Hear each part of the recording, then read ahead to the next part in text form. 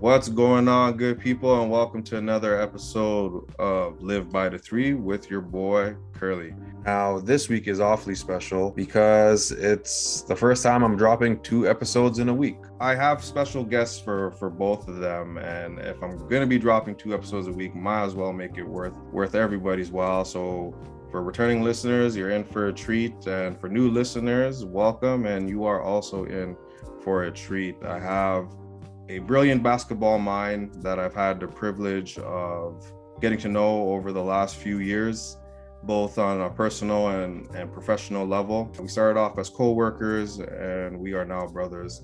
It is definitely somebody you want in your corner these days, and having like-minded individuals in your corner, especially doing projects like this, definitely makes everything worthwhile. So if you have the right people around you, anything is possible. I call this gentleman the Messiah of the fantasy world. He pulls off trades that I truly feel only Messiah could pull off.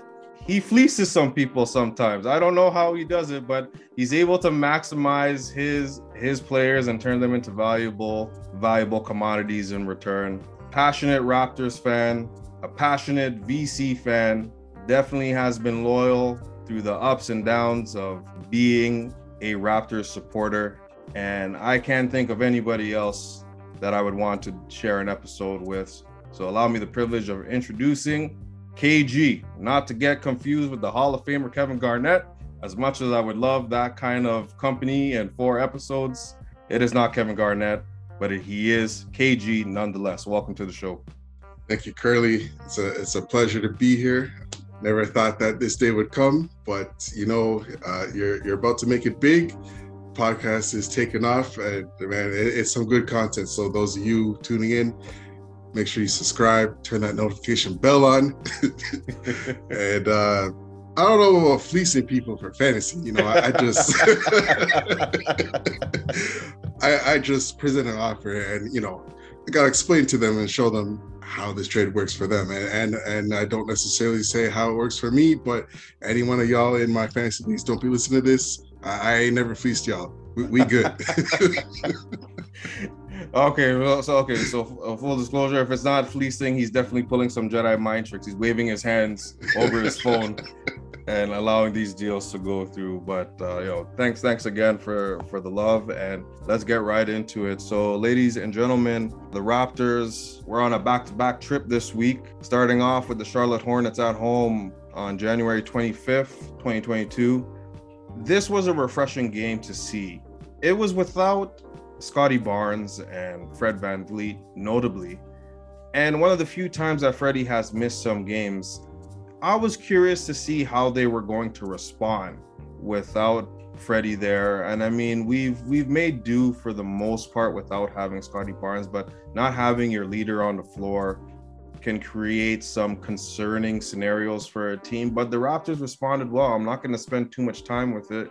It was a blowout for the most part. Coming into the third quarter, the Hornets, in typical Hornets fashion, when they're down big, they usually make a run. And if they are going to make a run, it's definitely on the second half. They made their push in the third quarter, and the Raptors weathered the storm, and they were able to counterpunch whatever the Hornets were throwing at that point. I want to spend more time talking about 2 people, or 2 players in particular, that haven't seen a lot of playing time lately. And I'm going to reference them as the others the same way Shaquille O'Neal does. It was the Malachi Flynn sighting and Delano Banton. They combined for 21 points, which is definitely refreshing to see the confidence that both those guys had once they got the opportunity. Flynn played 25 minutes, Banton played 17. After not getting consistent playing time, made the most of their opportunity. Now, they weren't able to capitalize in the past. They haven't played in a noticeably long time, but for them to come out with the confidence that they did and were able to just incorporate themselves into a flow of a game, which is, like I said, it was a blowout, but there were some adversity when the Hornets started to make their push. They answered the call. There's no other way to put it. And the Raptors in general responded well. There was a massive game by Gary Trent.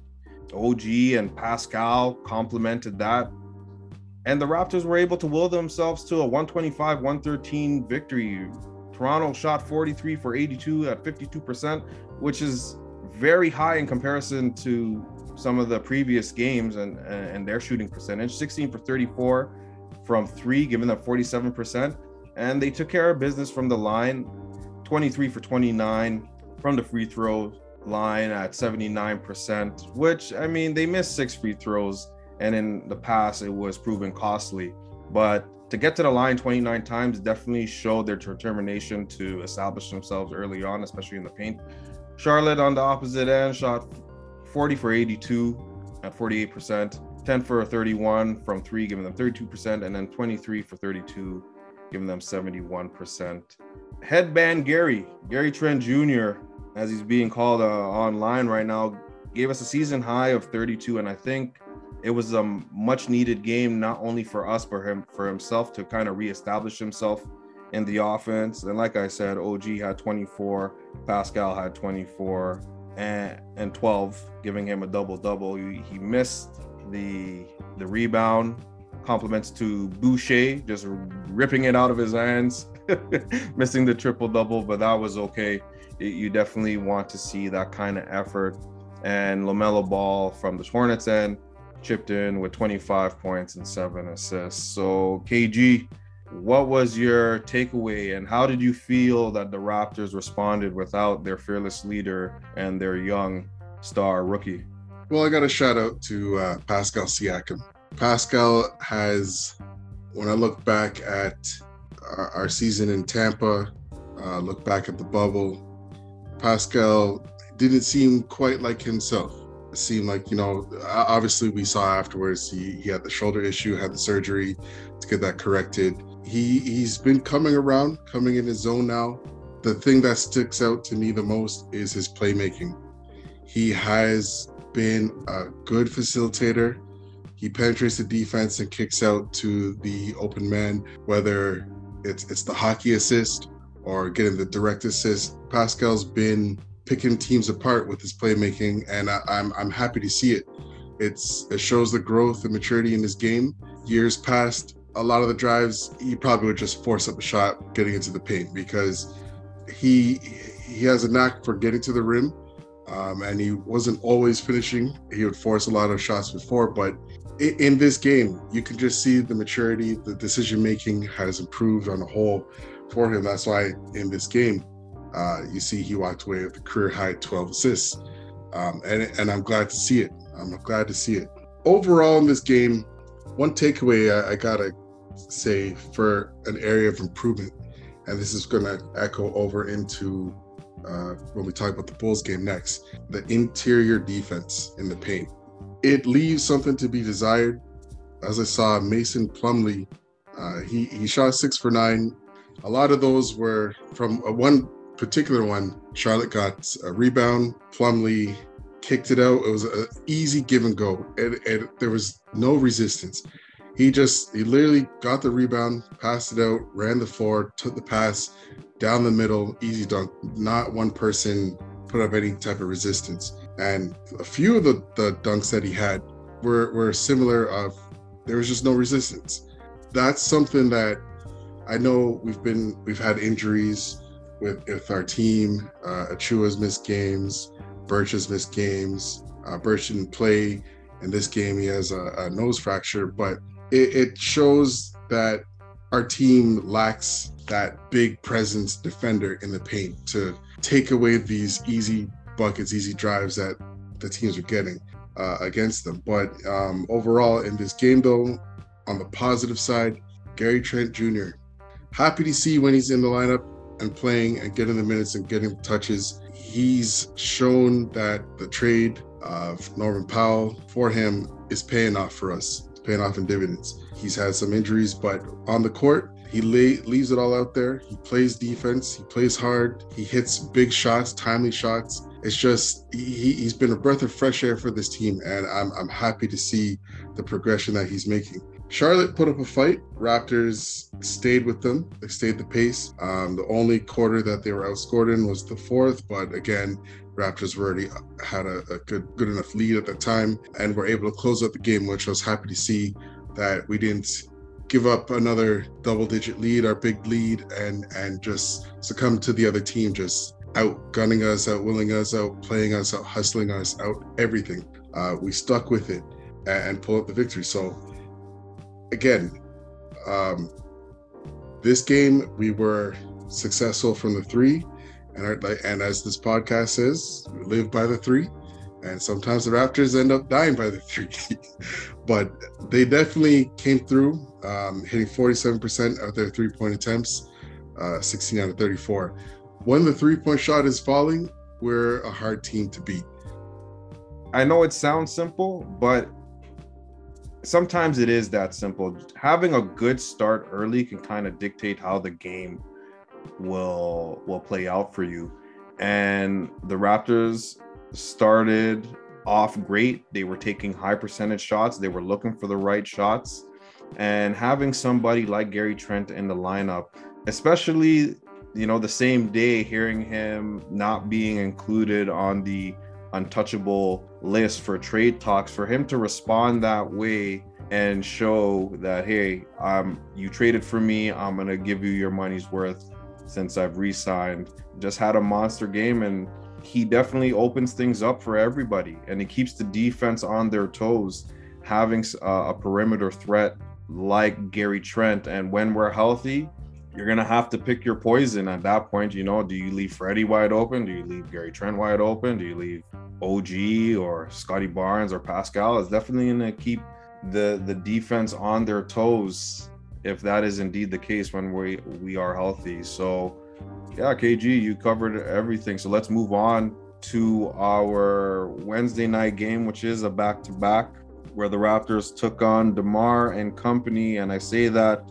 tongue-in-cheek because, Zach LaVine isn't no scrub. But we traveled to Chicago, again shorthanded. And you kind of saw the effects of the back-to-back on there. It led to a very slow start on that Wednesday night, January 26th. It led to a slow start. The Raptors were down early.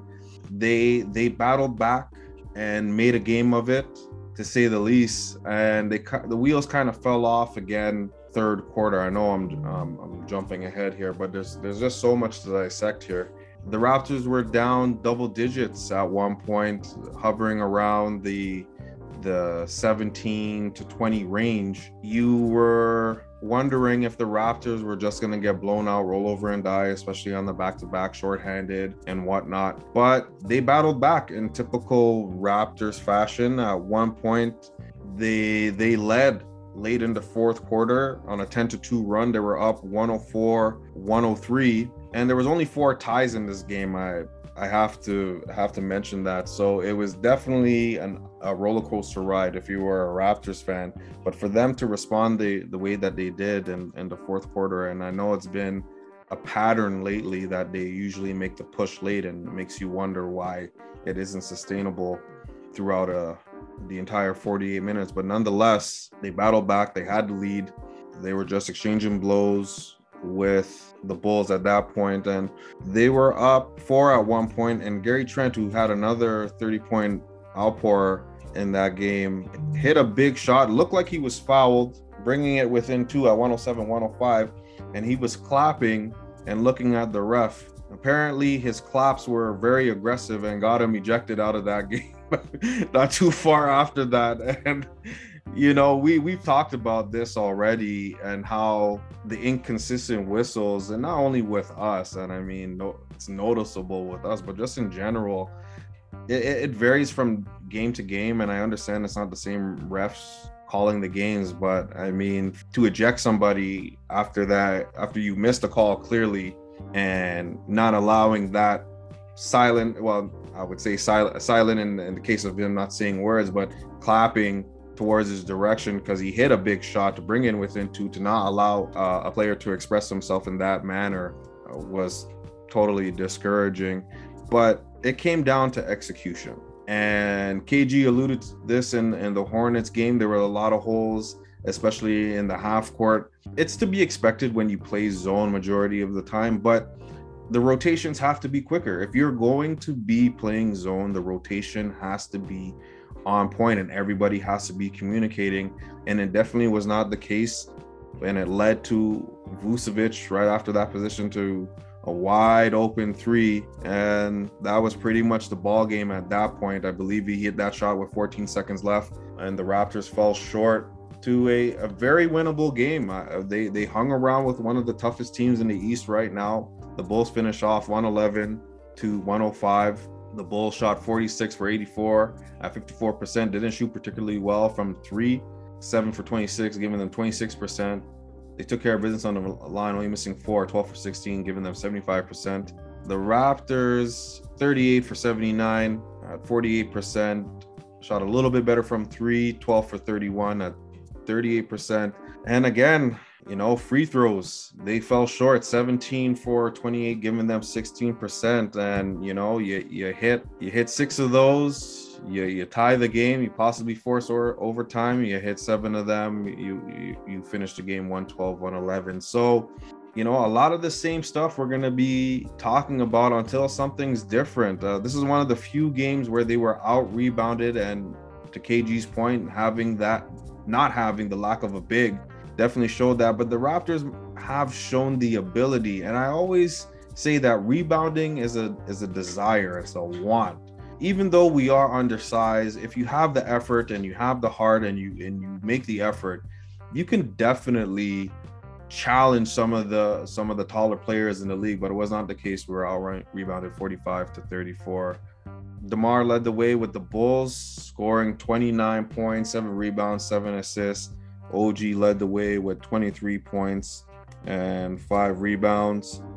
Pascal struggled this game, and it's not too often that you can say that with the way that he's been playing, but he chipped in with 12 points. Trent dropped another 30 piece, like I said, with 32 points. Barnes playing point guard, scoring 16 points and getting 7 assists. So my apologies if I did mention that he was not there. It was just the lack of Freddie's leadership that was definitely missed in this game on a back-to-back. KG, what do you think about the Raptors and Bulls coming up short? Well, first of all, I got a shout out to Javonte Green on the Bulls. This man has brought some energy this game. I had me lost for words at some points with some of the easy baskets he was getting inside. Easy dunks. Again, this guy came out, shot 6 for 9, 12 points, 6 boards. He's not a guy that's been playing this throughout the season. I think this is his 3rd game in his last 10 to 12 games. His 2nd game in his last 10 to 12 games that he's played. And he came out, gave some good energy for the Bulls. When your team is shorthanded, of course you expect your role players to step up. For a team like the Raptors, we gotta stop those role players from getting those easy baskets. I find that we gotta put a lot of focus on their big 3, DeRozan, Vucevic, and Levine.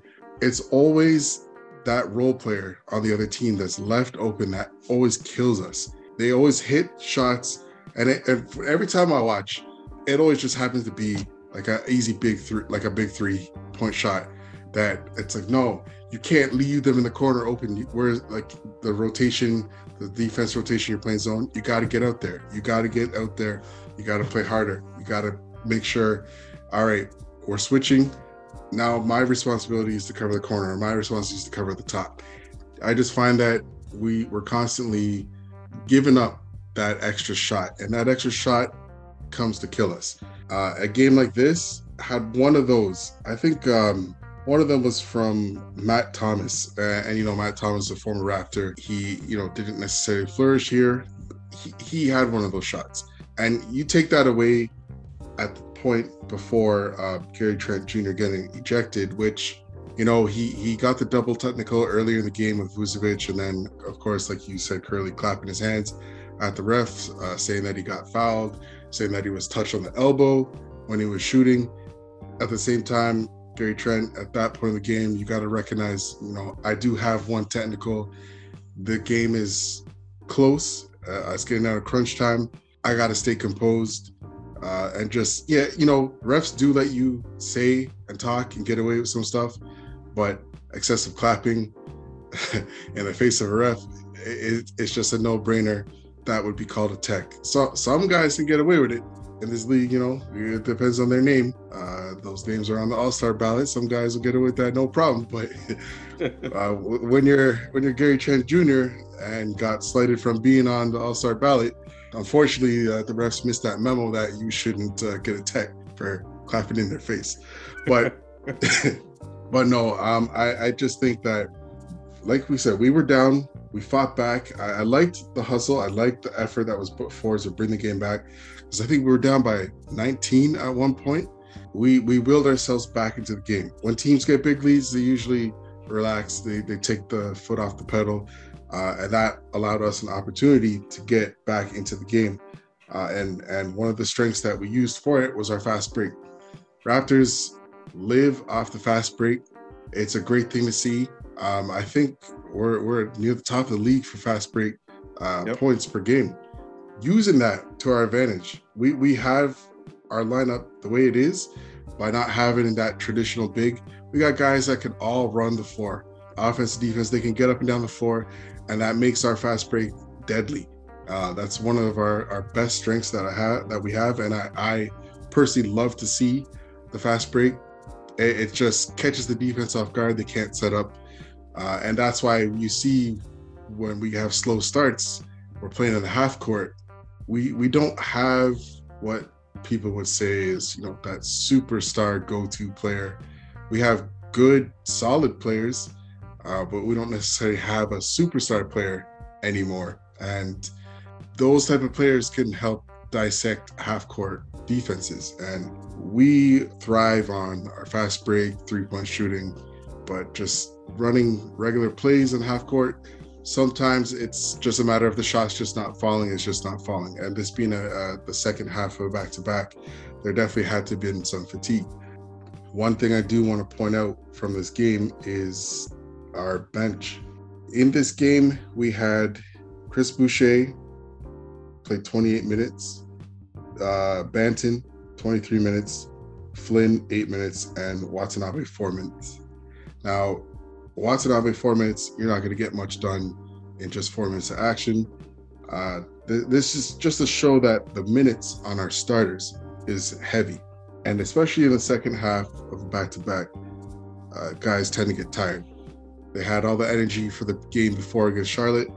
But coming into this game, the Bulls are a better team than Charlotte.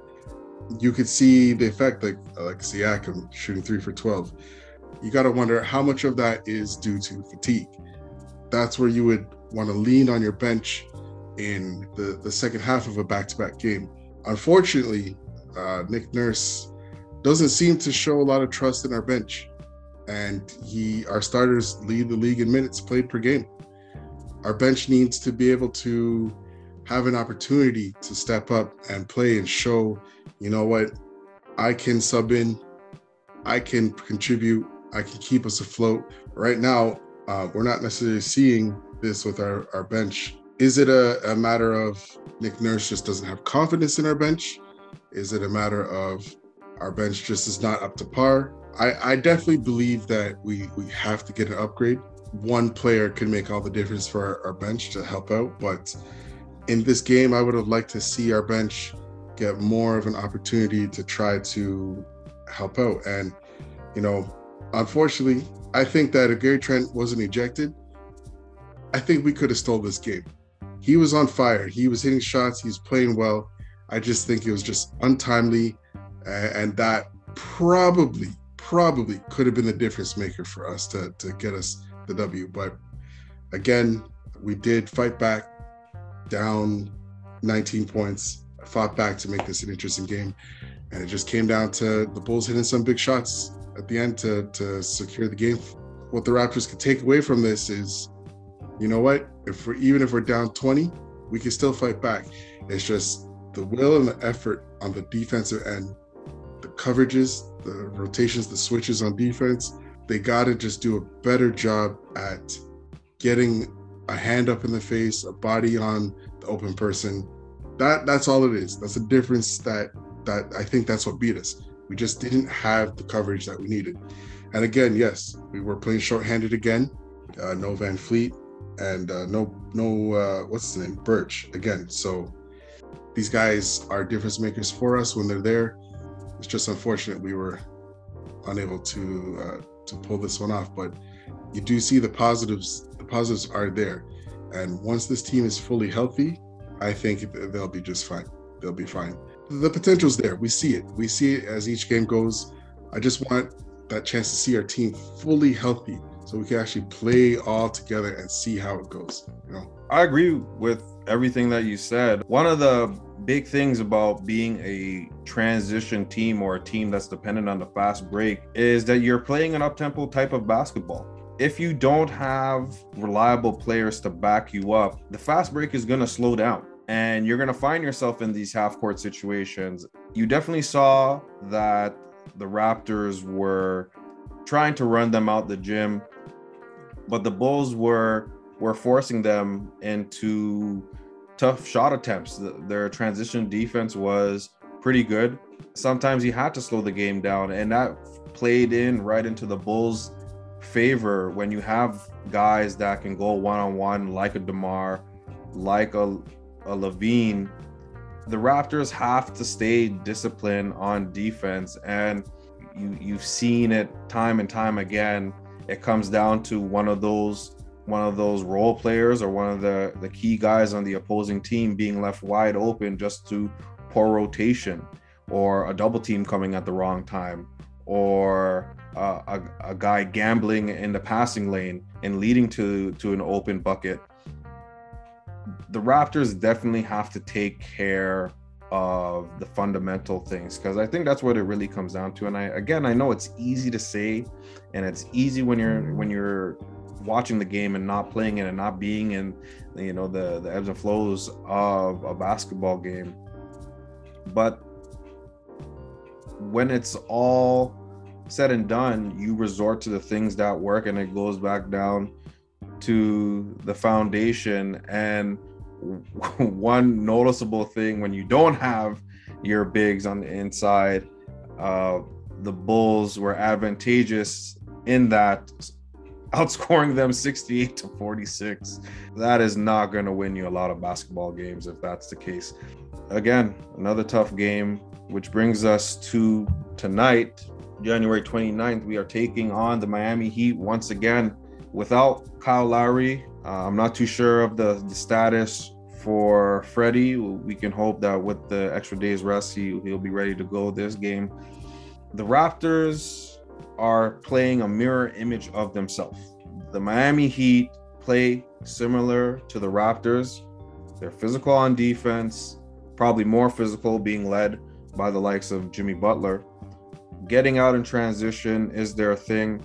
So the Raptors have to be ready for that, to understand that, listen, the Heat play the exact way. We have to make sure our transition defense is on point, our half-court defense when it's there, and when the opportunity presents itself, that we are basically just prepared to be a very good team defensively. And you see that when the Raptors don't gamble and the Raptors are able to stay disciplined, not cheat, and we see that a lot. OG gambles a lot on the defensive end, but it's also important for our guys on the defensive end to recognize that, listen, he will do that from time to time. We have to be able to back him up. And I mean, we've seen it with Freddie and we've seen it with Trent, but it seems like OG definitely takes a lot more chances on the defensive end, which is fine, but you have to be able to back it up. So I feel that if they're able to set the tone defensively, they're able to get out in transition and make their free throws, this will be a very winnable game. It will be a tight one. I don't see any blowouts. It comes down to the fundamentals. Take care of the ball, play disciplined defense, get out in transition, make your free throws, and the Raptors should be victorious tonight. Yeah, I agree with you. Miami and Toronto play very similar games to each other It's the last matchup was a 104-99 victory for the Heat. Look how close this game is, 5 points. The Raptors actually came out and won the first quarter. Second quarter got away from them, and the rest of the way the game was pretty much a tie per quarter. We just have to buckle down at the start of each quarter, just stay composed and play our style of basketball, which is ironically pretty much the same style of basketball that the Heat play. Last time we only played 2 guys off our bench, Champagny and Boucher. Now, Champagny played 9 minutes. He didn't have any shot attempts. Boucher was at 38 minutes, had a double-double of 23 and 10. If we don't utilize our bench, I think it's just going to burn our starters out again. Miami, they have a bench that they go into. They play like five guys off their bench. Tyler Hero being one of those guys. He's a guy who last season played through injuries, and this season he's come out as an offensive threat. And if we don't have the energy to match that, so when you look at it this way, if basically Chris Boucher is the only person coming off your bench to play heavy minutes, he's not a guy you're going to say, okay, your assignment is to guard Tyler Hero. You need another guy, a guard, that could come out and match him. So if Tyler Hero comes in off the bench fresh to go face against Trent and OG, who just had, like 8-9 minutes on them already, Tyler's going to be more fresh and Hero's going to make them pay. We're constantly running around against guys who are coming in fresh, bringing energy, and our guys are getting tired because they're playing heavy minutes. I want to see and would hope to see more of our bench today, given some trust from their coach, and let them come in and try to make an effect on the game. However, if they're not producing, not performing, understandable why you would go back to your starters and give them minutes. But to not even give the bench a chance says a lot from the coaching staff standpoint. I do as well expect this to not be a blowout. Hopefully, Raptors will pull out a victory. I'm just not sure we're going to be able to get over the top. It depends if Van Fleet is going to play or not. We know Birch is out again, still with the nose fracture, but I think if Freddie's there, we should be able to pull this out. But if Freddie's not there, it might go in Miami's favor. Just looking at, they're at home, and they seem to just be, of course, Lowry has been ruled out.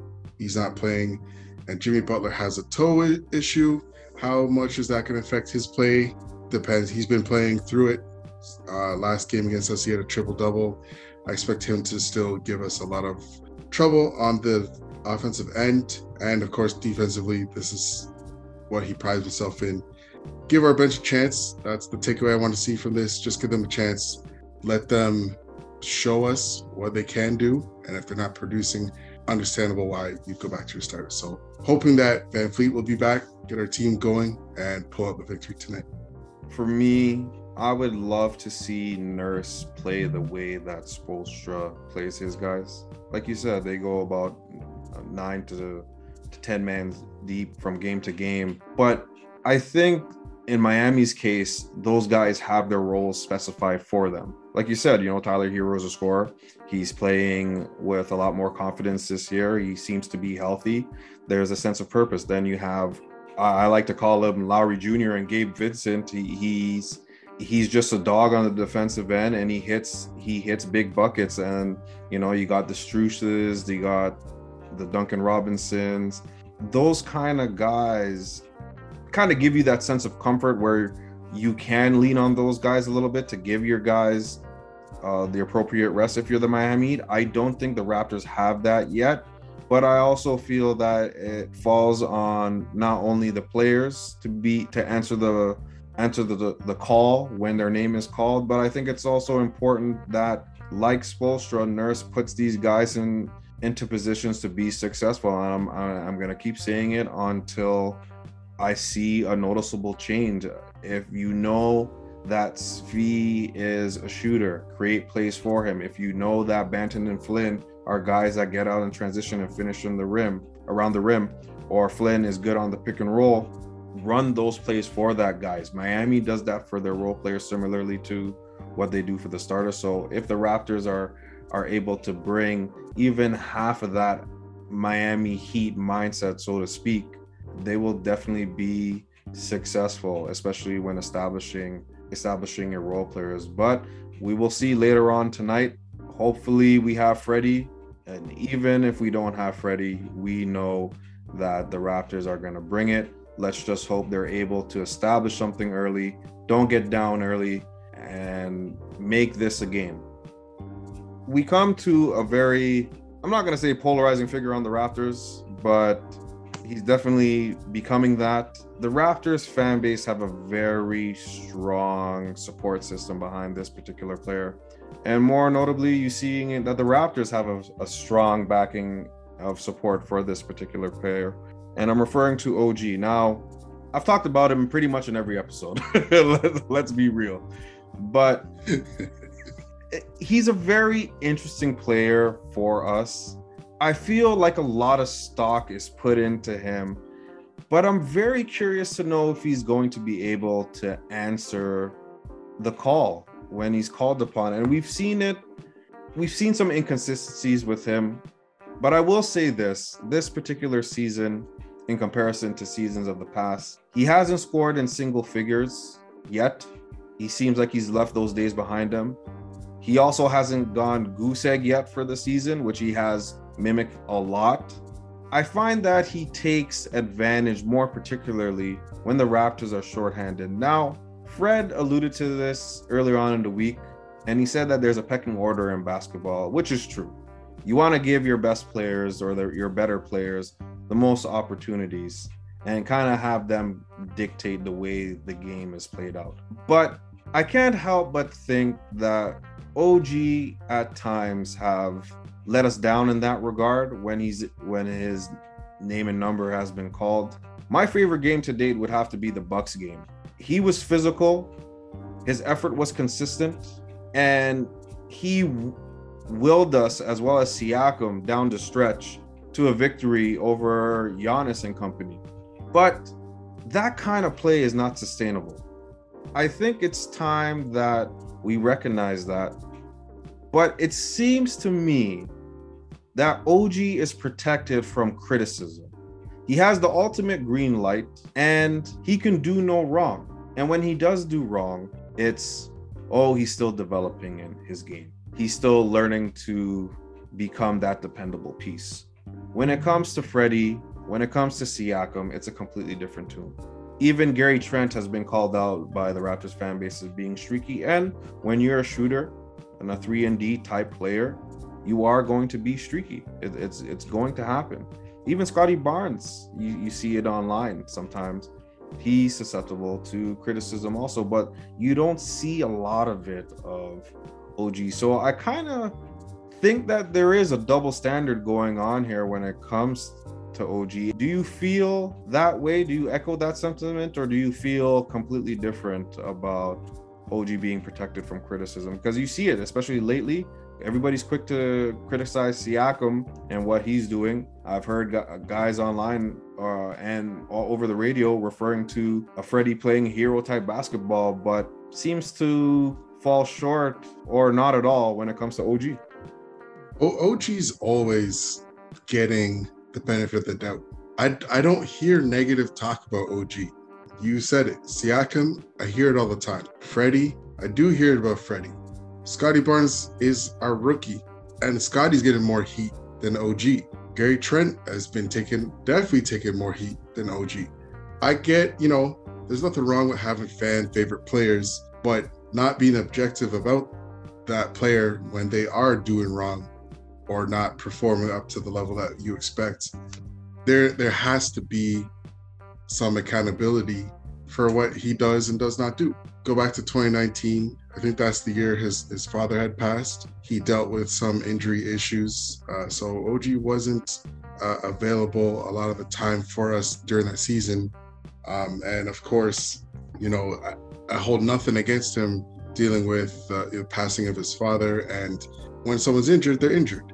I can't expect someone to play, to demand that they come out and play when they're injured. It's just what would that do? It could either make the injury worse, or they're just not going to be able to perform to the level that they are expected of. I could put that aside and give him a pass for that. But OG, going into the season, the expectation was that OG would be one of our go-to guys. OG... I believe the term, not to interrupt, I believe the term is that he's our number one offensive option. Yeah, we did hear that. And I know when you and I spoke about that, we said, our number one what? OG? Over Siakam and Freddie? Number what? He started off the year being our leading scorer. Siakam wasn't there. OG was averaging 20 points a game for a little bit at the beginning of the season, averaging more than Freddie.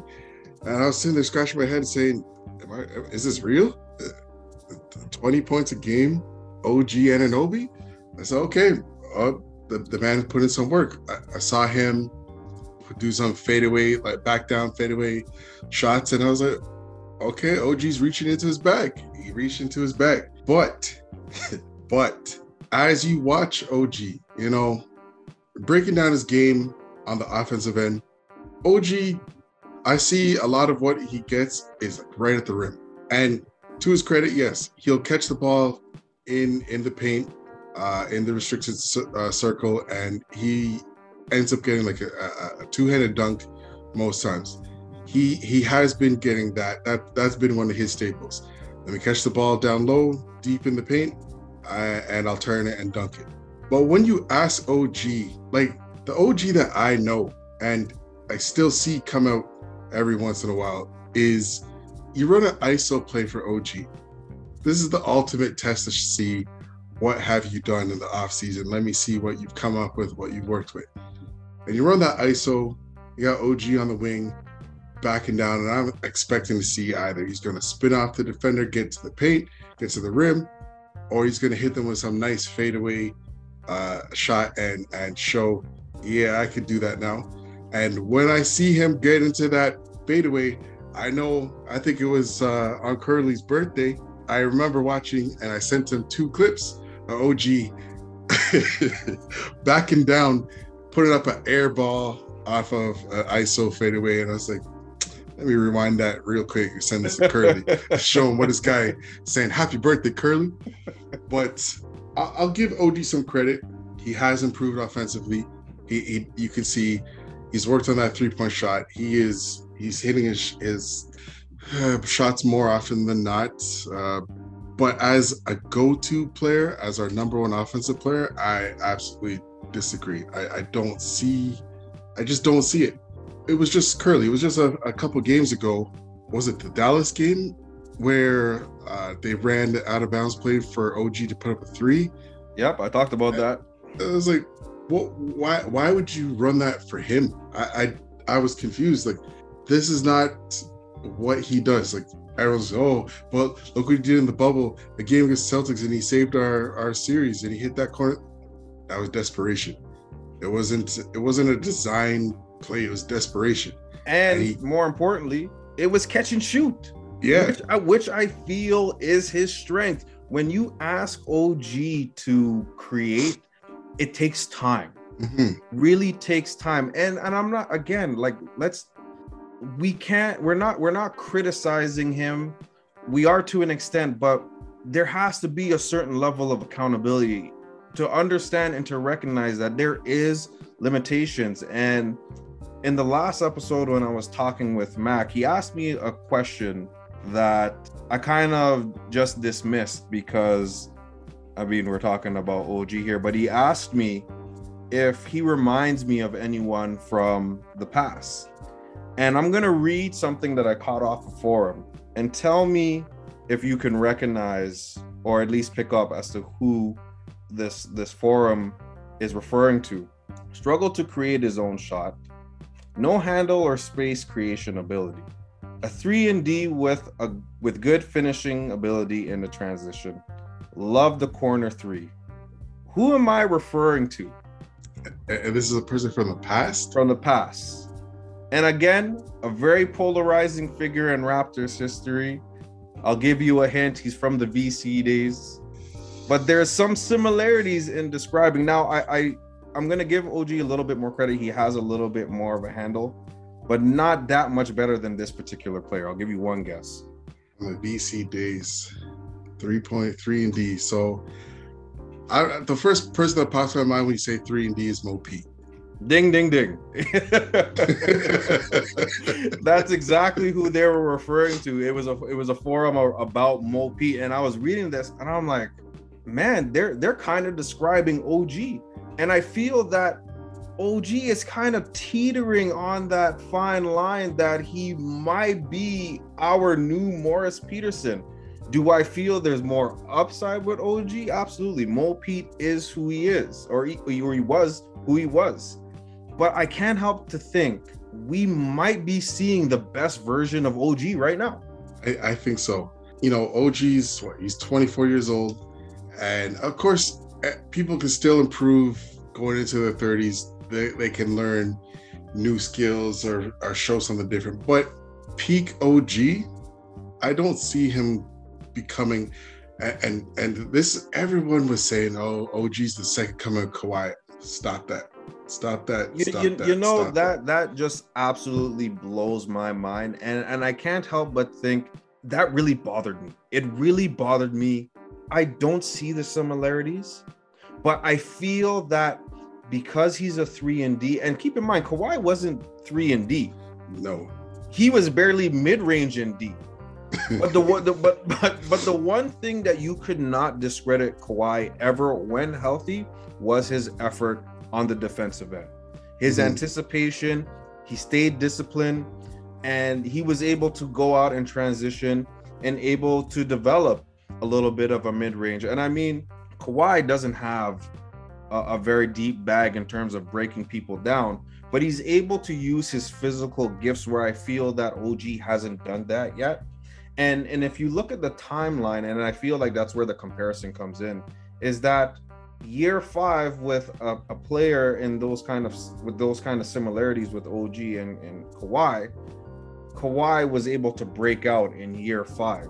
So I really feel that since Kawhi was here and OG was backing him up and we won a championship, that somehow that 1 year was able to fit into OG's bag and he was able to emulate that going forward. But I feel that we need to lower our expectations down just a little bit, hold him accountable, and to understand, and I said this earlier on in the season, he has a very important role to our team, and he needs to fulfill that role consistently. As a role player, you're called upon to do your job, and especially when teams are focusing on Freddie and Siakam, OG, if it's not Scotty Barnes or if it's not Gary Trent, well, you have to step up and do so. To his credit, it has been sustainable, but I feel that being sustainable and being impactful is two different things. And I feel that OG hasn't found his way to be impactful on a consistent basis. Would you agree? I agree. OG will get you buckets throughout the game, but in the clutch, you know, let's say tonight, we lost by 5 points last time against the Heat.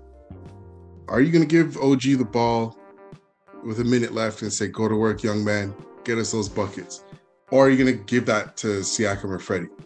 I'm giving it to Siakam or Freddie. I don't, like, OG doesn't have, from what I've seen, and game tape is there to show it, he can't be that guy to go, let me ISO and get you that bucket. I don't see it. And it doesn't seem like, I'm not sure if he himself feels like he has that confidence at that point of the game to say, give me the ball, get out of my way. I don't see that from him. OG is a guy who will play within the system. He's a system guy, 100%. You know, if he was on a team like the Heat, who, as you said earlier, Curly, that they have defined roles for their players. I think with OG having a defined role, say this is you, this is this is that, yeah, he'd be all right. And our team, Nick Nurse, it's more open, it's more loose. You don't see him really give OG those, let me ISO you and you get us a bucket. I just don't, you know, he's been steadily improving. Defensively, he does take some gambles. It pays off sometimes it doesn't. That's the whole point of taking the gamble. But back to comparison to Kawhi, that he's Kawhi Jr. Kawhi defensively, I don't know if I don't think OG would ever get to peak Kawhi defensively. He's not going to get to that. I really think OG has peaked where he's at now. He could be a good role player on your team, but he's not a go-to guy. He's not a number one option. I don't think he'd ever be a number one option. And there's nothing wrong with that. Not every player is built to be a number one option. So I just would want people to stop putting some unrealistic expectations on OG to say that, yeah, he's going to be this guy and that guy. Because when I look at OG and look at Scottie Barnes, and this is an early take, and I will stick by this take, Scottie Barnes could easily replace OG. Scottie Barnes, I think Scottie has a higher ceiling, and already as a rookie, he's got more in his bag than OG. I'll give OG the better three-point shooter. I'll give OG that. But again, this is Scottie Barnes' first year. Watch him in the offseason and what he comes back with next season. He's a guy who's going to work hard, and he's going to come forward and show you, Toronto, look what I've done. You've drafted me, you put your trust in me, I put in the work, and it's going to pay off. If we were to move OG today, I think we'd be just fine. Our starting lineup is a small ball lineup. You have OG playing the 4. Sometimes you put Scottie playing the 4. We're playing positionless basketball, really. But if we were to obtain, a proper center, if we went out and got a Miles Turner on our team, some guy, someone to clog the paint up for us, OG would be expendable to bring in a player who can come in and fill that center position for us, and Scottie could slide into the 3, no problem. If Scottie works on his three-point shot in the offseason, there's no reason for me to believe that he wouldn't be able to shoot the same as OG, 34% from the 3 to date so far. Scottie could do that. Scottie brings more playmaking ability as well than OG. He can find, he just started point guard in the last game. Scottie could do that. I think, OG's a good player, but he's never gonna be what these unrealistic expectations being put on him are. And with playing every day, looking at your replacement in Scottie Barnes there, staring at you, one might say, hey, OG, your big scarf wearing days in Toronto are over.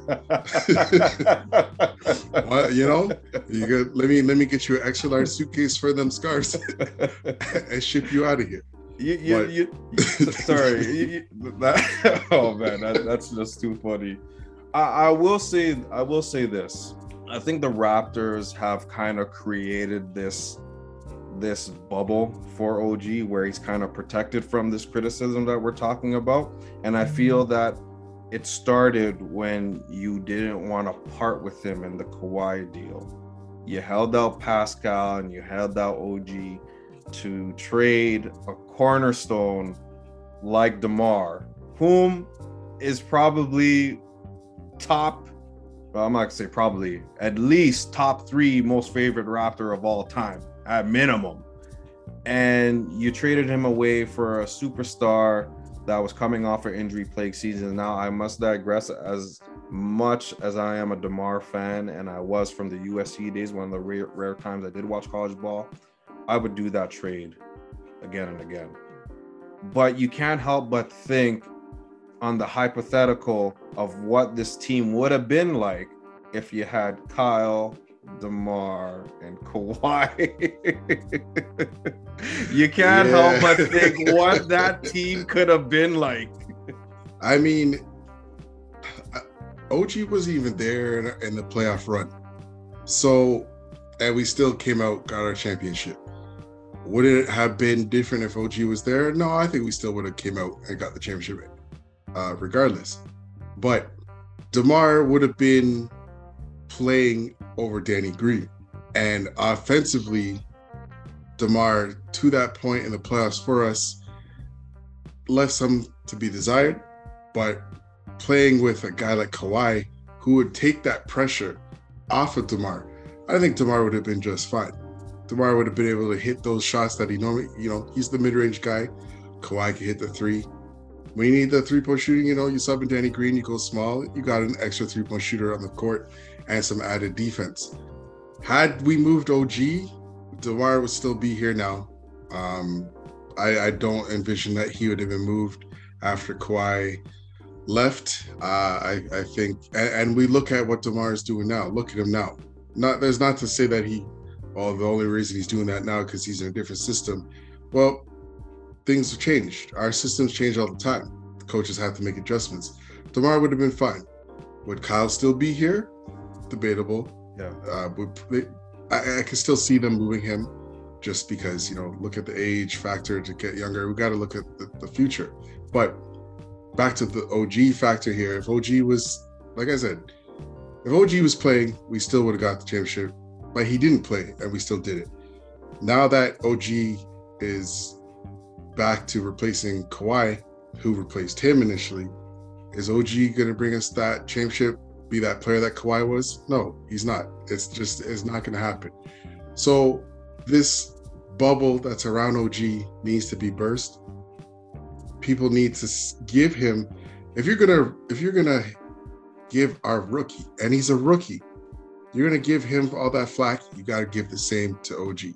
I'm sorry, it's just I just don't understand why OG is this untouchable guy for our team, but everybody else can take all the heat in the world. I don't know what it is, but it's potential, brother. It's that dreaded word that I absolutely despise, and I said so in the last episode. It's that potential. Okay, potential doesn't equal promise. Yeah, you know what I mean. And I'm gonna close with this.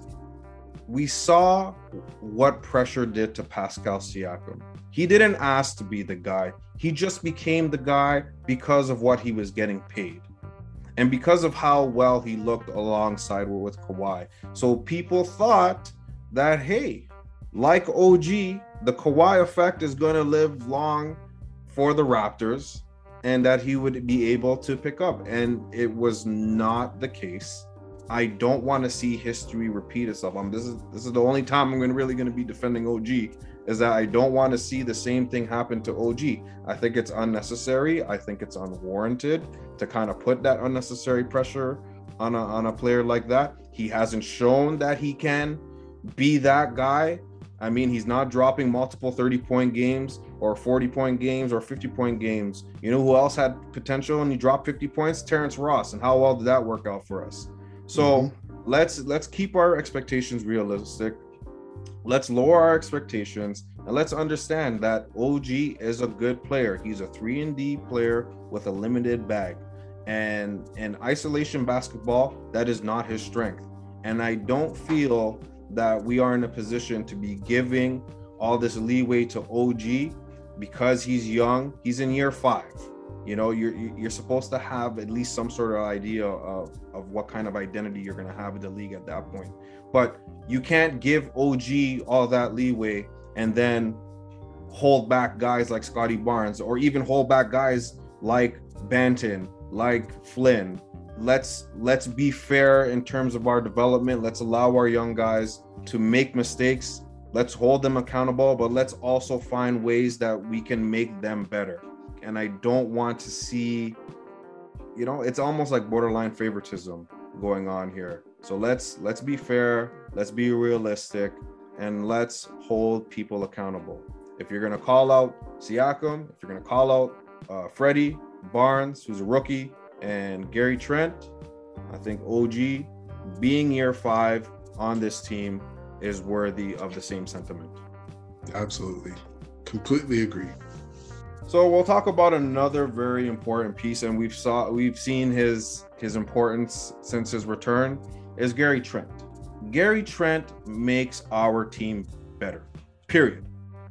There's no other way to describe it. He opens up so much on the offensive end, and he's also giving it up on the defensive end. And Ken Birch alluded to this earlier on in the season. He was actually surprised as to how well Gary Trent was playing on the defensive end. And let's remember, he's still young.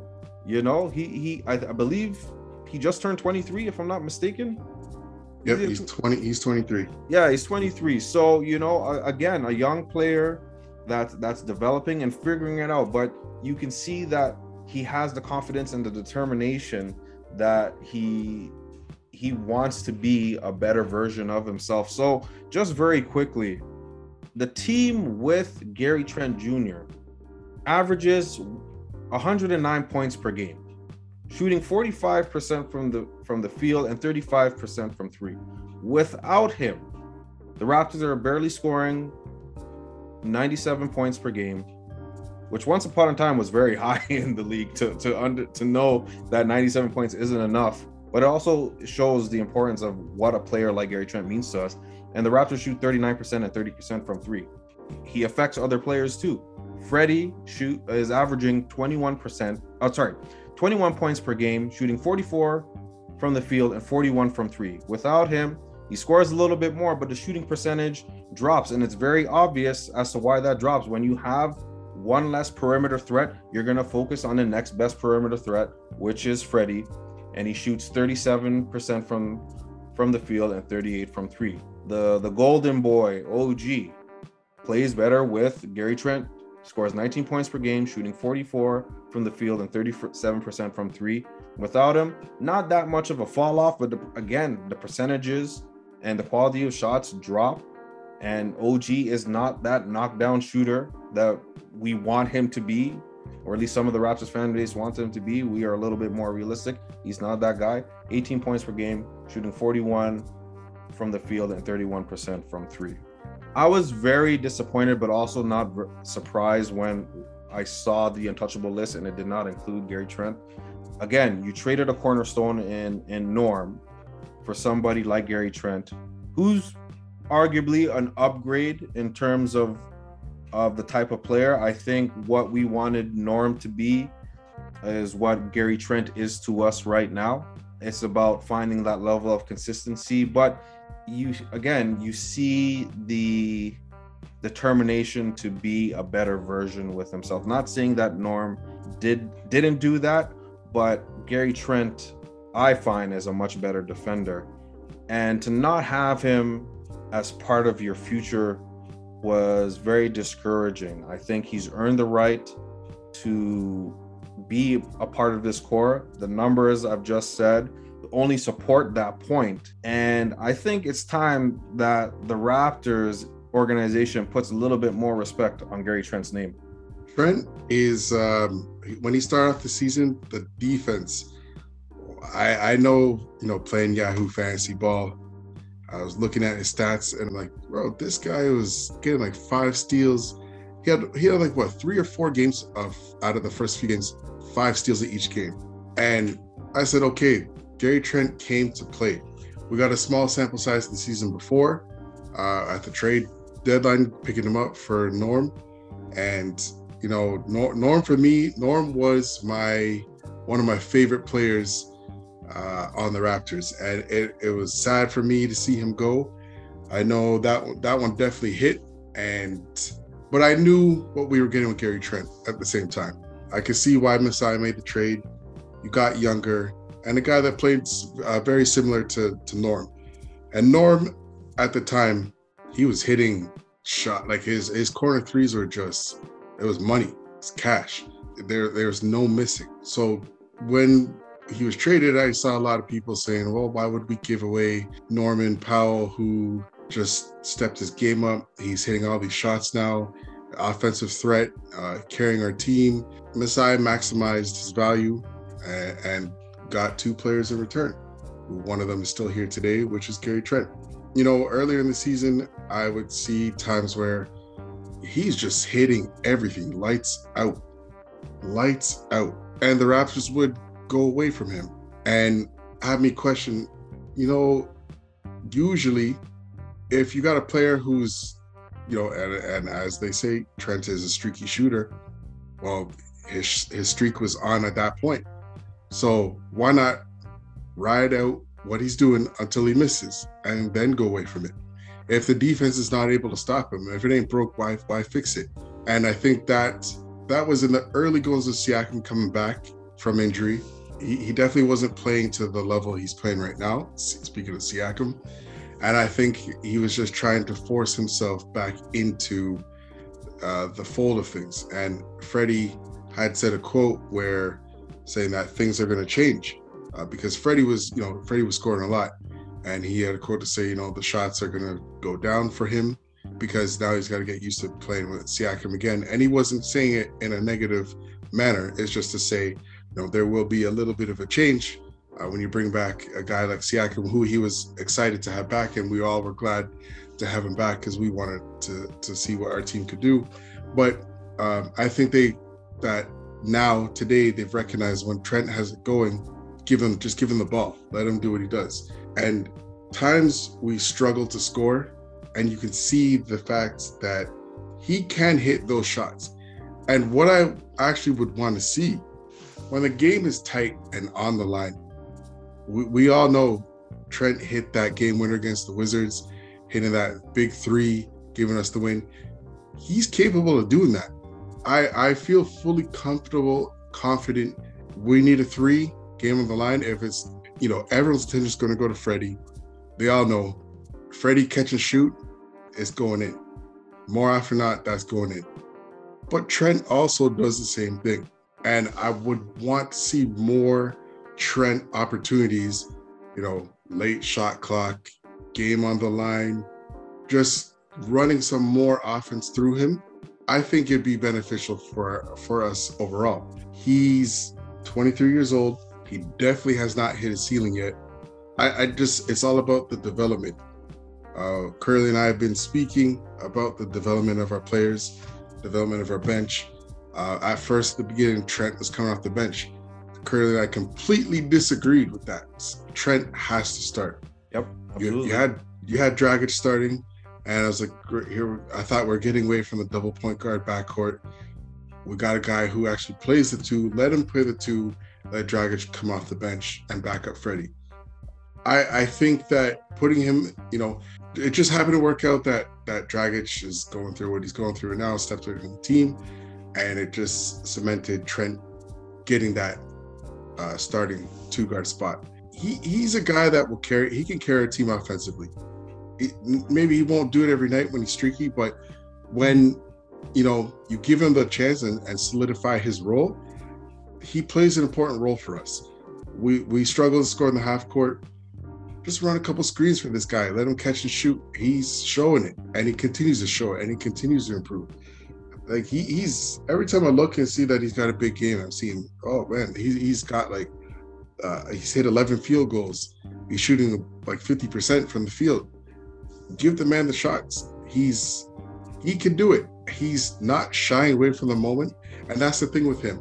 OG most likely would not want the ball in the dying seconds of the game. Trent looks for it.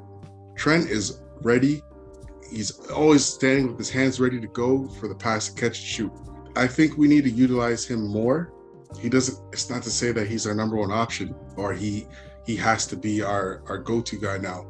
I'm not trying to take anything away from Freddie or from Siakam. I just don't want to see that, he's played such an integral part for us. He's carries us through games to keep the score up throughout the game as it goes along. Just don't go away from him for long periods of time. I think that's the mistake. And then when they do that and then give him back the ball, he's a little bit cold at that point because he hasn't had a shot in like 4, 5, 6 possessions. I think they got to continue to give him the ball consistently. It will pay off. He will hit those shots. He will show us. He deserves to have that opportunity. I think the most important thing that we would all like to see going forward is that let him break up that Freddie, OG, Siakam closing core in close games and incorporate Gary Trent. I'm not saying you take OG out of it completely, but I think, like you've said and like I've said, when everybody's focusing on Freddie and Siakam, that Gary Trent should be that next guy up.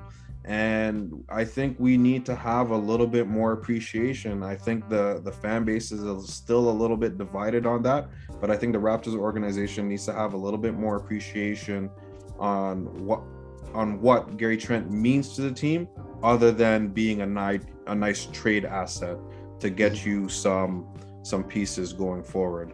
So let's put some respect on Gary Trent's name. And we've all said it, he's young, he's developing, but he's also proven that he's willing and able to do what is necessary to help the game. And even when he's not hitting down or knocking down shots and he's hitting the buckets that he normally would make, he's giving his all on the defensive end, and I don't see anything wrong with that. Now it brings us to the rumors portion of the show.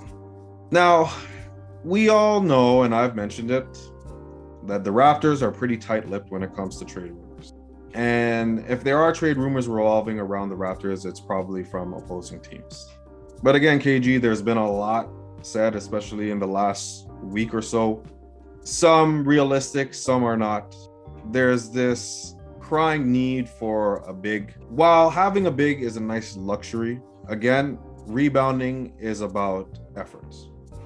And I feel that if you have the necessary effort and you have the players that can bring it every single night, especially on the defensive end of the ball, you can make up for it in the lack of size, because we can all agree now that the big man is a luxury more than a necessity these days, with the exception of Jokic and Embiid. But those are the type of bigs that you need in this league going forward, mobile, that can give it to you on the inside and from the perimeter. But again, not very common nowadays. So KG, again, there's been a lot of rumors, but if you had to pick one rumor that you would want to come to fruition, which one would it be? Well, there's one and only one, and I've been saying it from the jump. Bring us Karl Anthony Towns. He's been saying this for 2 years, folks. I'm not lying. He's been saying this for 2 years. But go ahead. Bring us Towns, man. You want a big? There you go. The man can shoot inside, outside. Like he's developed a three, and you got to respect the shot from the three. He can rebound the ball. The man can play ball. I know a lot of people keep saying, "Oh, you know, there's this stigmatism, this idea. He's not tough. He's not a tough guy, and all he does is pad his stats." Listen, he plays on a terrible team. He's been playing on a terrible team. What do you expect? If he's the only guy on the team showing up on the scoreboard and say, well, yeah, he had 24, 12, 5 assists and 3 threes and 2 blocks and a steal, but his team lost by 20. Is that all on him? It's a team sport. If his team's not showing up and he's showing up, everyone's this idea that he's just there to pad his stats and say, well, I came out, did what I do. No, man. And he's addressed that this season. He said he addressed this very thing. I think he had just gone up against Embiid and he did his thing. And he's like, yeah, you know, there's this talk that I don't play hard. I don't put effort out there. He just wants to show that that's absolutely not true. And I believe it. I don't believe that he is out there just to pad stats. Put him on a team like the Raptors. He checks off all the boxes for what we need. We'd probably have to give up either a Siakam or OG in that deal, along with sending Dragic to make contracts match and all. But if let's say we were able to keep Siakam and you move OG, which is ideal because you already have an OG replacement in Scotty Barnes, and you bring in a Towns to play with Siakam, Freddie, Gary Trent, and Scotty Barnes as your starting lineup. Come on. This is what we need. And you could have Achua and Birch back up, and Boucher, if he would still be around, maybe he might be part of the deal. But interior scoring, mid-range scoring, outside scoring, the Raptors have been looking for guys that could do all of the above, and Towns checks that box. That's the deal I want to see come to life. That's it. And I'm going to keep saying it until one day you see Towns number 32 in the Raptors jersey. Manifestation. You're hearing it, folks. It works. It does wonders. I believe in it. It worked for Lowry. I swear I was one of the few who've been preaching it at that time when he was on the Rockets. It's like, go get Kyle Lowry. Everyone's like, man, why do you want to get that bum? Yeah? How did that bum turn out? All right. Yeah. So bring Towns. I'm telling you from now. that was a bit of a mic drop there. But I mean, hey, listen, you manifested it. It worked out. He was intricate in bringing us a championship, and he's going down as one of the Raptors' greats. So I don't see anything wrong with that. For me, I've toyed around with some of it, and I wanted to get creative with it. But for me, I think it's very simple. And we saw that these talks stalled, and it was Siakam for Sabonis. Now, I don't want to see Siakam go for Sabonis because I don't think that trade makes us better. I think having Sabonis alongside of Siakam is a lot more interesting than them being apart from each other. I've said this, that the only player that makes the most sense for both teams is OG. Indiana doesn't have a small forward. I don't think TJ Warren is a small forward of the future for the Pacers. I think they're kind of in no man's land in terms of what direction they want to go to. It is clear that their players are disgruntled. And I think the organization from the whole has not really recovered from the Paul George trade. I think they've failed in terms of building a good team around Sabonis, whom arguably is their best player. I know Malcolm Brogdon is quite the killer when he's healthy, but again, durability is a question mark. Miles Turner is Mr. Inconsistent. You don't know which version you're going to get. You know, TJ Warren has been huge for them, but again, he's coming back from an injury. And I've said it before, you don't know which version of TJ Warren you're going to get. And I don't think he can carry them. I don't think he's that guy. I think he kind of falls into the same category in terms of what OG means in terms of their ability to lead a team to success from an individual standpoint. But Sabonis makes the most sense. You trade OG, Indiana gets a perimeter player. We get an established big. Now, he's not a shot blocker, and I know everybody's enamored about the idea of Miles Turner. But for me, am I going to take a chance on somebody that is going to be inconsistent? I think we have, as a young developing team, I think we have enough to worry about. To kind of bring in a player to add to that quote unquote stress would not be smart from the Raptors standpoint. But I look at Sabonis' value from a half court standpoint. When we are struggling in the transition and we need a half court bucket, it would be nice to have that presence on the inside that can do that in and out basketball, or be good enough to get his bucket on his own from the inside. It definitely would open things up on the perimeter, especially with Siakam now shooting the three more, Freddie, Gary Trent, even Scotty Barnes being able to hit from the perimeter or from the high post would definitely open things up. So I think out of every trade rumor, I think that one, I would love to see Sabonis in a Raptors uniform. To complement that, I would love to see Caris LeVert here. I think Caris LeVert would be huge. I just don't think he's worth, he's not worth 2 first-round picks that the Pacers are demanding. I mean, that's too much. Yeah, that's way too much. His upside is very good. I would definitely give up a 1 first-rounder, but having somebody like Caris LeVert would be huge for our bench. I think for him, from a durability standpoint, not playing extended minutes, you would definitely maximize the return of having somebody like Caris LeVert and maximize his durability, bringing him off the bench. I think that would be a home run. And I know the Raptors don't really go for a lot of home runs when they're making trades. They go for base hits or doubles. Yeah.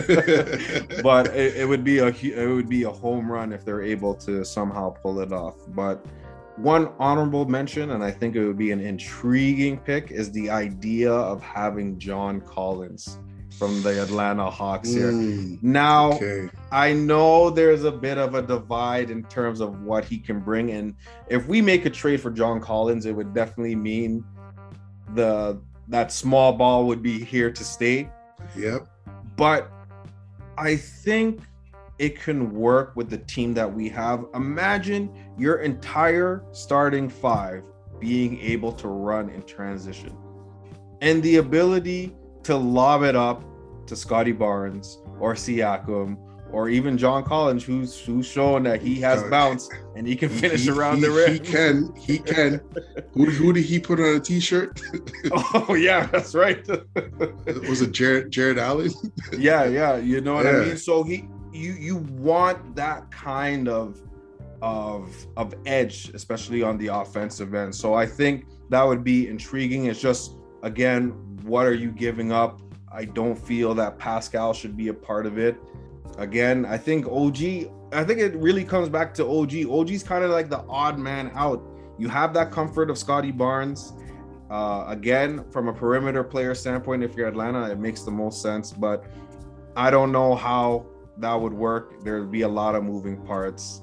But how do you like the idea of possibly having Sabonis or John Collins in the Raptors uniform? So Sabonis, I wouldn't want to give up Siakam. I don't think it makes us better. It doesn't make us worse. I think it keeps us right where we're at if we did a Siakam first Sabonis deal. Agreed. OG? Okay, yeah. See ya. Sabonis, welcome aboard. It just, because you know what? At that point, Sabonis would be the guy to play the center over Siakam. Of course, they would share the duty, but Sabonis would be. He's the better rebounder between the two of them. And I think it would allow Siakam even more freedom to play more at the four and do what he can do, which is get to the rim. He gets there and also facilitate. I think it'll be much more natural from the four spot, and it will also alleviate that stress for Sabonis, because it seems like at times Sabonis is almost like a poor man's Jokic, having to do everything for Indiana: rebound, assist, score. You know what I mean? I think it would take some pressure off of him and definitely open up more opportunities for Sabonis. Exactly. So I like that deal if it's OG going. And look, people, listen, we're always saying OG is the guy to go in the trade. You know what? You got to give up talent to get talent, and that's just the way it is. So it's not a knock for us to say that we don't want him here. He has to go. It's what makes sense in a deal to get talent back. And people like the fact OG is only 24 years old. He still has potential, which is the word Curly hates, but this is the way that everybody views it. And they're going to say he's got potential. And other teams see what he can do. And can he help other teams? Yes, absolutely.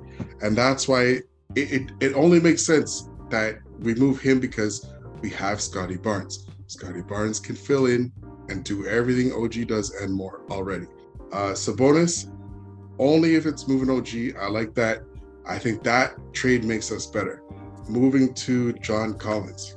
This has been a rumor that we've heard last season as well.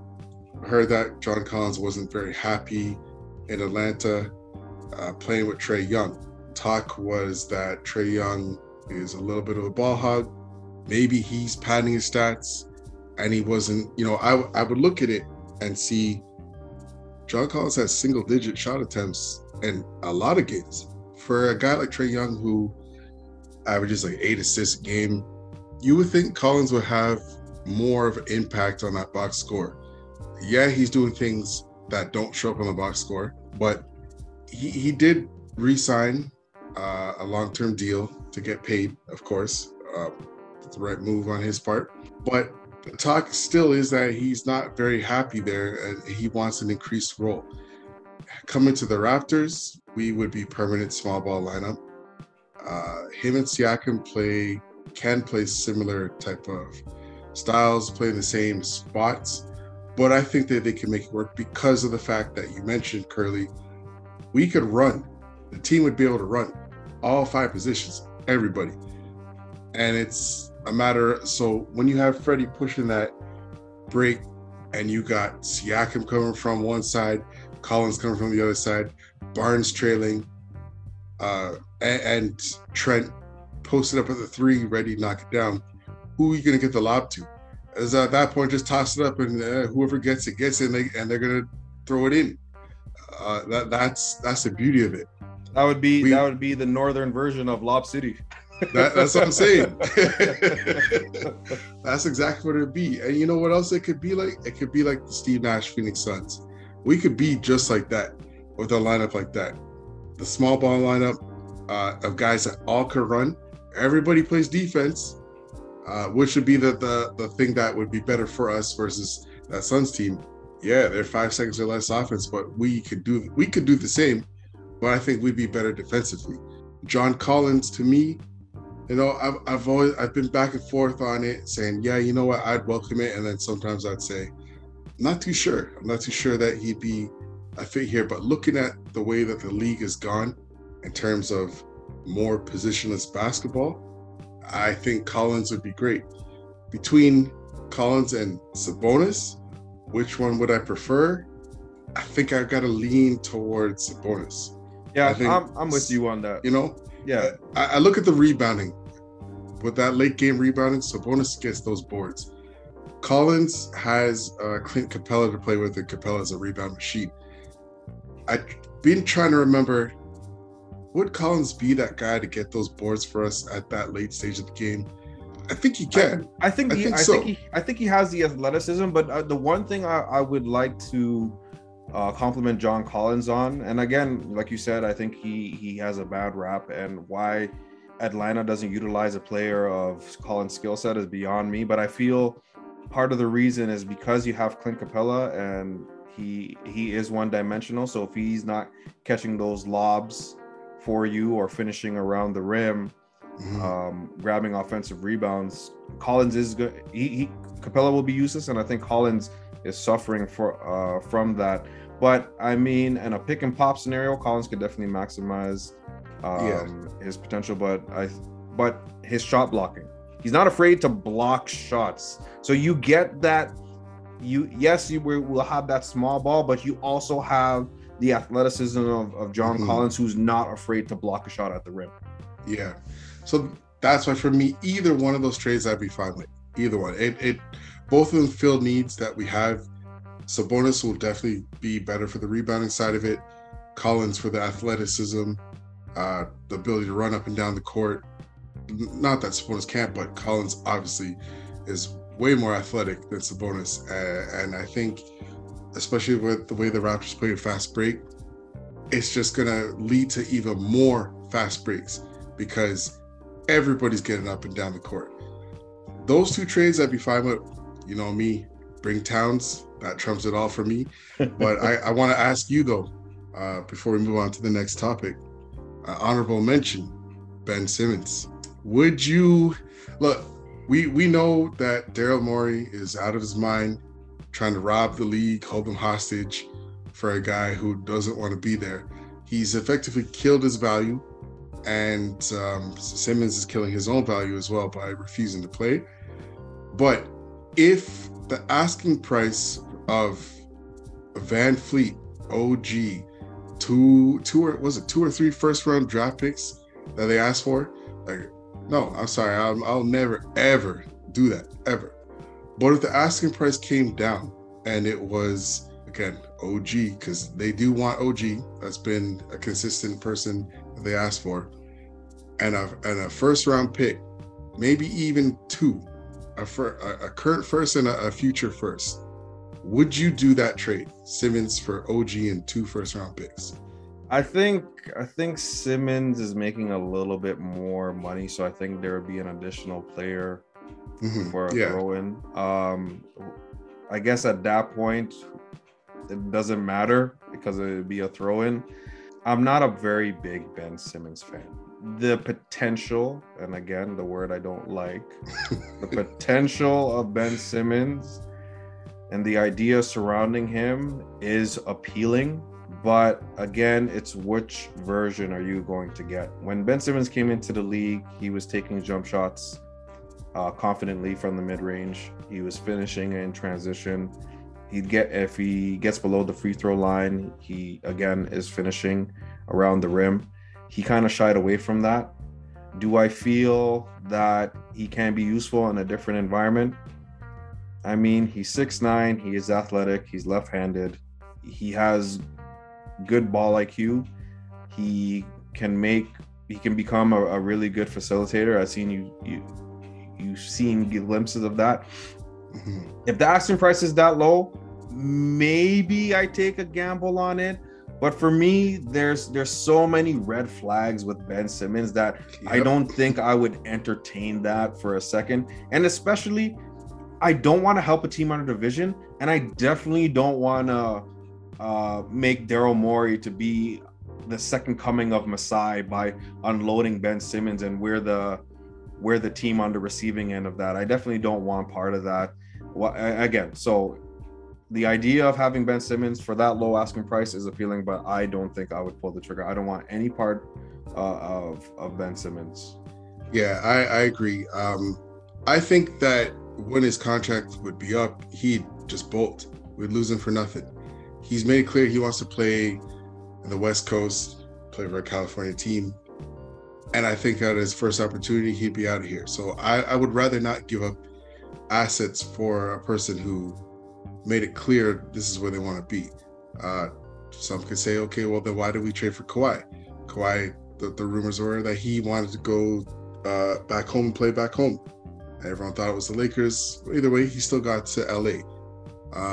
The difference is between Kawhi and Simmons. Kawhi showed up and he did his job. And he's Kawhi.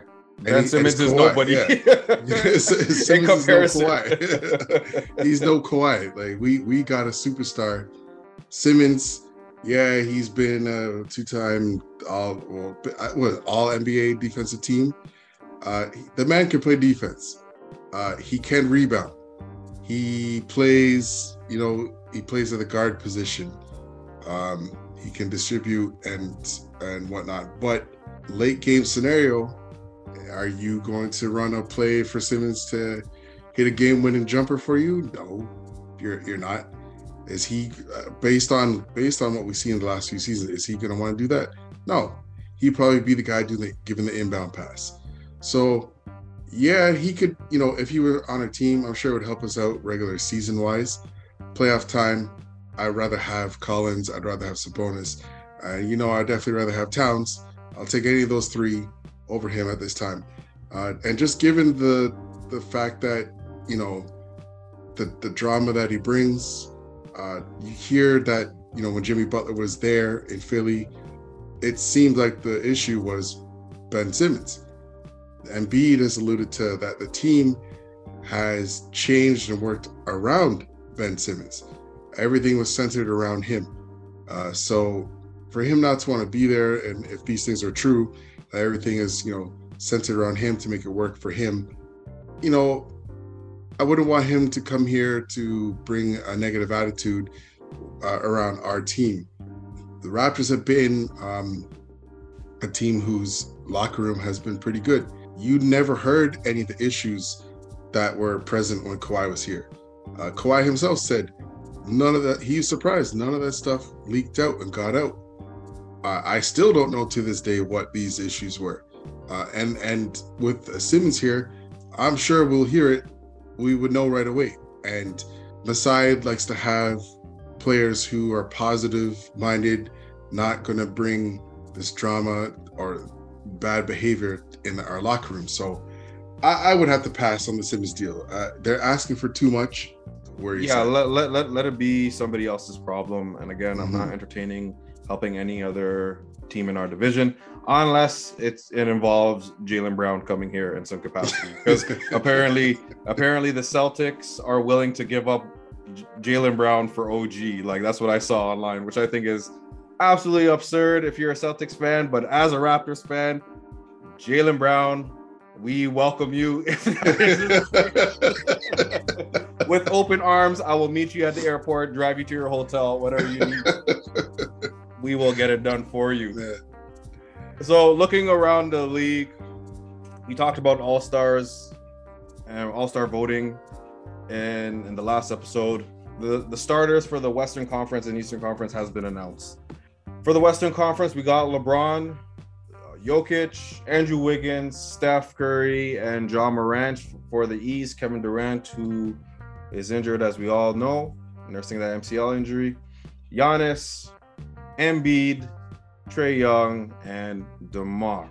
Not a bad list if you're looking at starters. But as per usual, there's always a divide as to who should have been there. And I feel that with these starters, it kind of reinforces what I alluded to in the previous episode, that maybe it's time to get rid of positions and just have positionless voting and give the 5 best. Actually, saying that out loud, I don't think I would like that either. So let's remove that thought, because I just imagine that it will just be all guards all the time, which would not be fair. So, folks, I apologize saying that out loud. On paper, it sounded good, but saying it out loud, it sucks. So let's keep the positions. And KG, are you satisfied with that, or do you feel that the NBA world is calling for this one particular universal snub?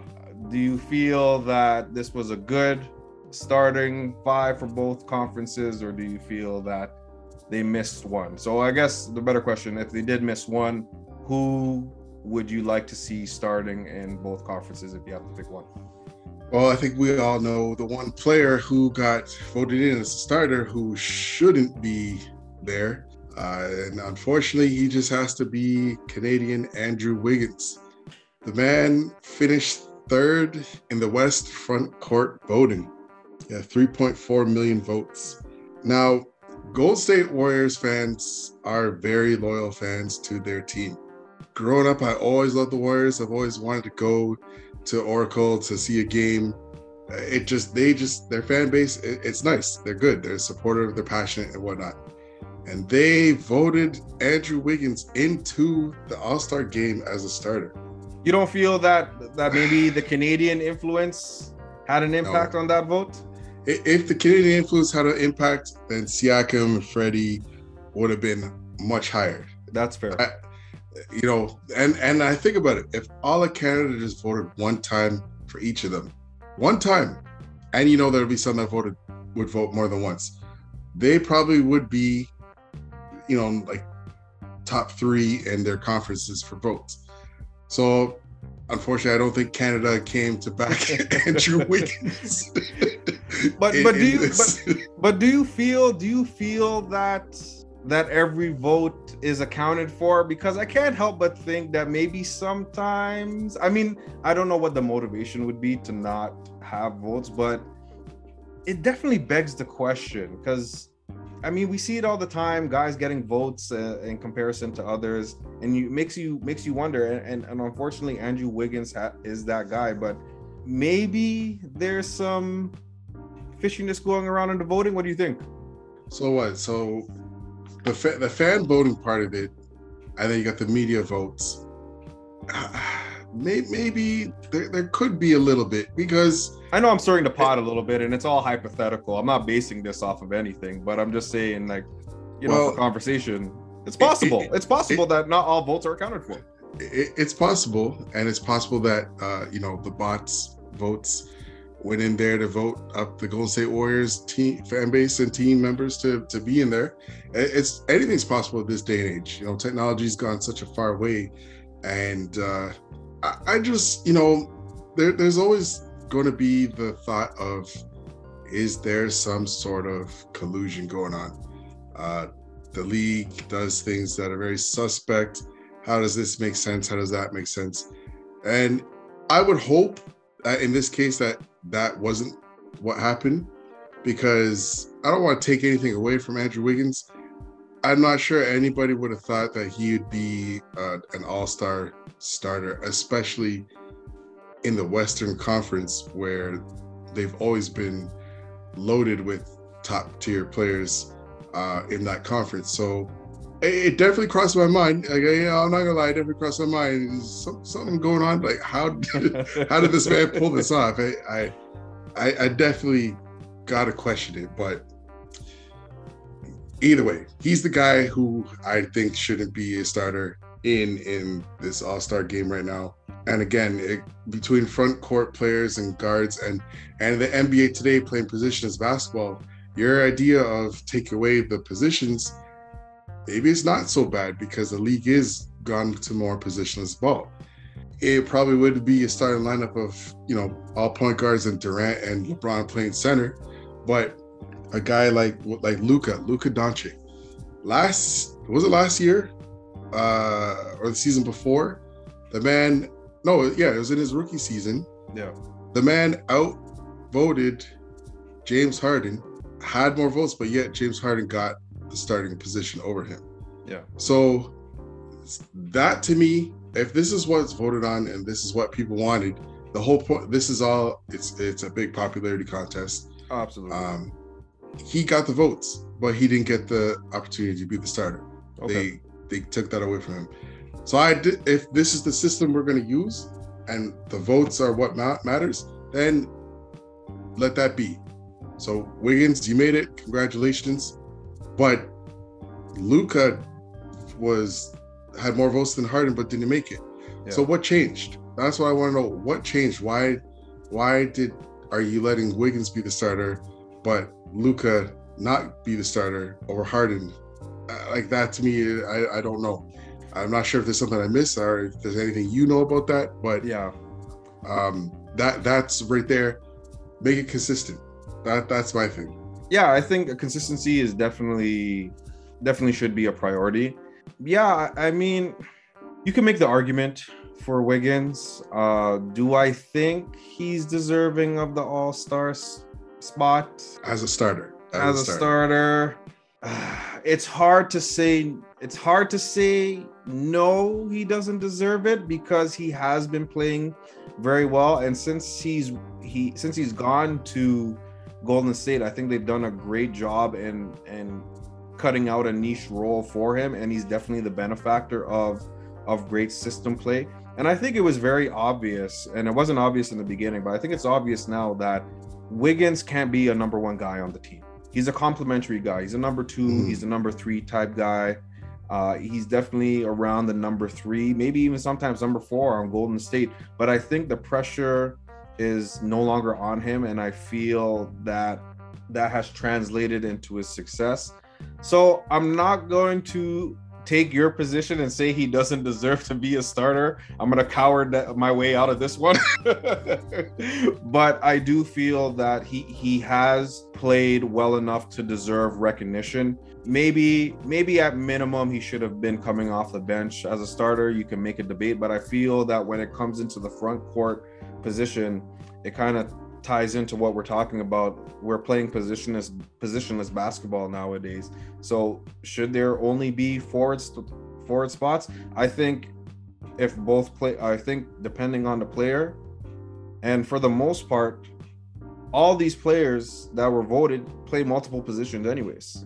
Yeah, they do. Right? So maybe they open up that guard spot, that forward spot, to possibly have those combo type guys where guys and Luka can come in, and who's technically a guard but has the size of a forward.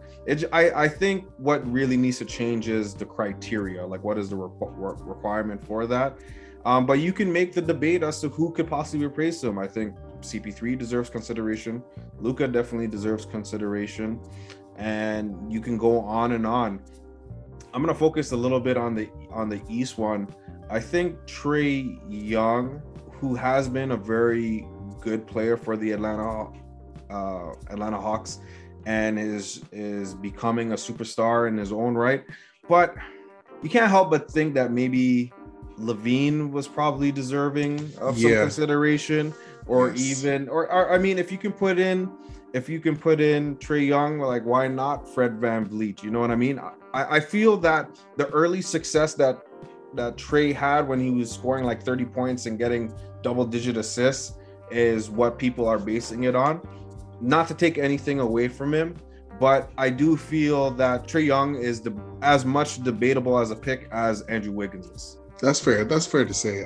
I think personally I would have put Zach LaVine in there over him. I think that would have been not. I don't think that would have been an uproar with the NBA world. I think the people could see, the Bulls this season have turned things around and are doing great things. Trae Young, yeah, it's debatable. DeRozan deserving of it, clearly. Like, this is what I need to ask you, because Zach, looking at this is Zach LaVine's team from last year. Who's your number one option on the Bulls between DeRozan and LaVine? I think it's a no-brainer at this point. It's DeMar. I mean, DeMar is that guy. He's proven to be that guy, but he's so humble that he doesn't care. You know what I mean? And he leaves it out there. And I think him being traded to the Spurs definitely elevated not only his game but his mental. You definitely see that he's looking at the game in a different direction. He's definitely playing like it. And sometimes, you can make the argument that he's playing, playground basketball by playing on a one-on-one most of the time. But you definitely see that it's a different type of one-on-one. He's playing one-on-one if he sees that he has the advantage, but he's also playing one-on-one to kind of draw the attention to himself, to kind of create for other people. So as much as it is Zach LaVine's team, and I think both of them are humble enough that they will defer to each other just by body of work, and especially the game winners upon game winners that he was hitting. The 1'3". Yeah, the one where he said, he recognized that he was running out of time, so he had to get a shot up. I think that's absolutely absurd. That a one-legged three was the end result of that. But I think from his body of work overall, that it's DeMar's team. Yeah, I agree. He's shown a different level of maturity now. I think spending that time with Popovich, Coach Greg Popovich, has really elevated his game. Like you said, mentally, he's learned some better spots to pick his battles and where he's going to attack and when to facilitate, and even defensively, it looks like he's improved as well. And I think he's not forcing anything. I think that's the biggest takeaway. Nothing is being forced on DeMar's end. Yeah, it's all within the flow of the game, and I'm happy to see that, because I know when he was here, I wasn't his biggest fan. I definitely supported him, but I wasn't his biggest fan, especially on the defensive end. In the playoffs, you would see, they would attack him. The Raptors would try to hide him on defense, do what they can. But I'm happy to see that he has made that jump now. And as much as it hurt him being traded from here, you can't deny that spending time with Popovich helped him in his basketball career. And we're seeing now, because Popovich plays a very systematic type of game with his team.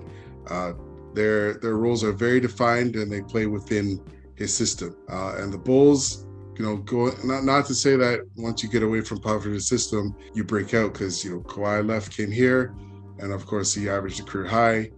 DeRozan left from the Spurs, and he's averaging more than he did while he was there.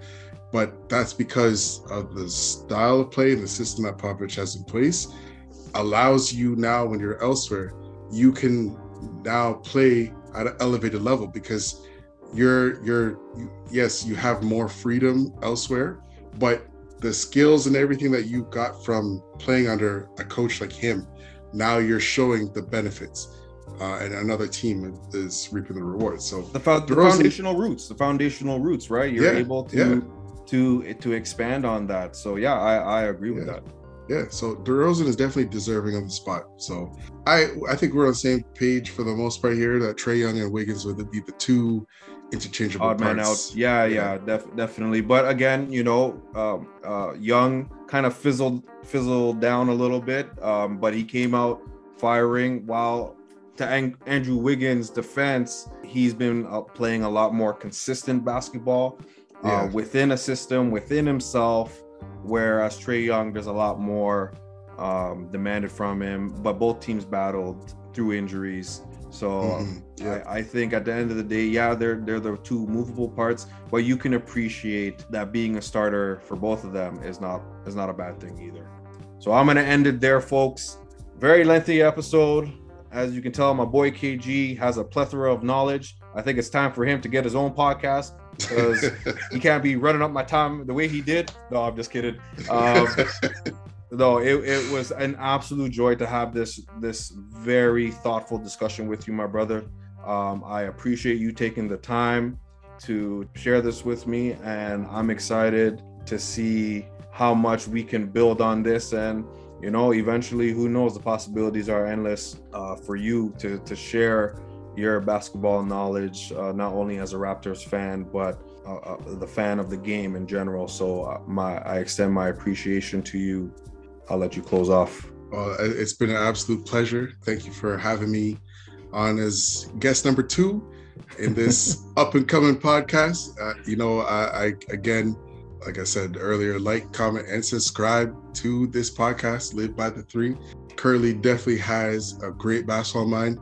He looks at the game from a pure standpoint, tells it like it is. And, I look forward to doing many more episodes with you going forward in the future. And, we're just being students of the game and the love for the game that we have. This is not work. This is what we're passionate about. And this is fun, enlightening. And we just want to bring, our views and what we see, our knowledge and our points of view to you, to share that with you and have further discussions going forward. So thank you for having me. Always, anytime you need me, I'm here. Just one call away, I'm here. I love the Chingy reference. No, I appreciate it. I appreciate that, brother. Yeah, no, it was an absolute joy. To everyone listening, thank you very much for staying on this long ride. I know we chopped it up about everything from past, present, and future, and again, hypothetical. But it's been an absolute joy to be on this trip with you all. To everyone listening, thank you for returning new subscribers to this podcast. You can find me on Live by the Three on Instagram. That's LIVEBYTHE.3 on Instagram. For anything related Raptors or updates about the podcast, you could find it on there. Until next time, everyone, peace.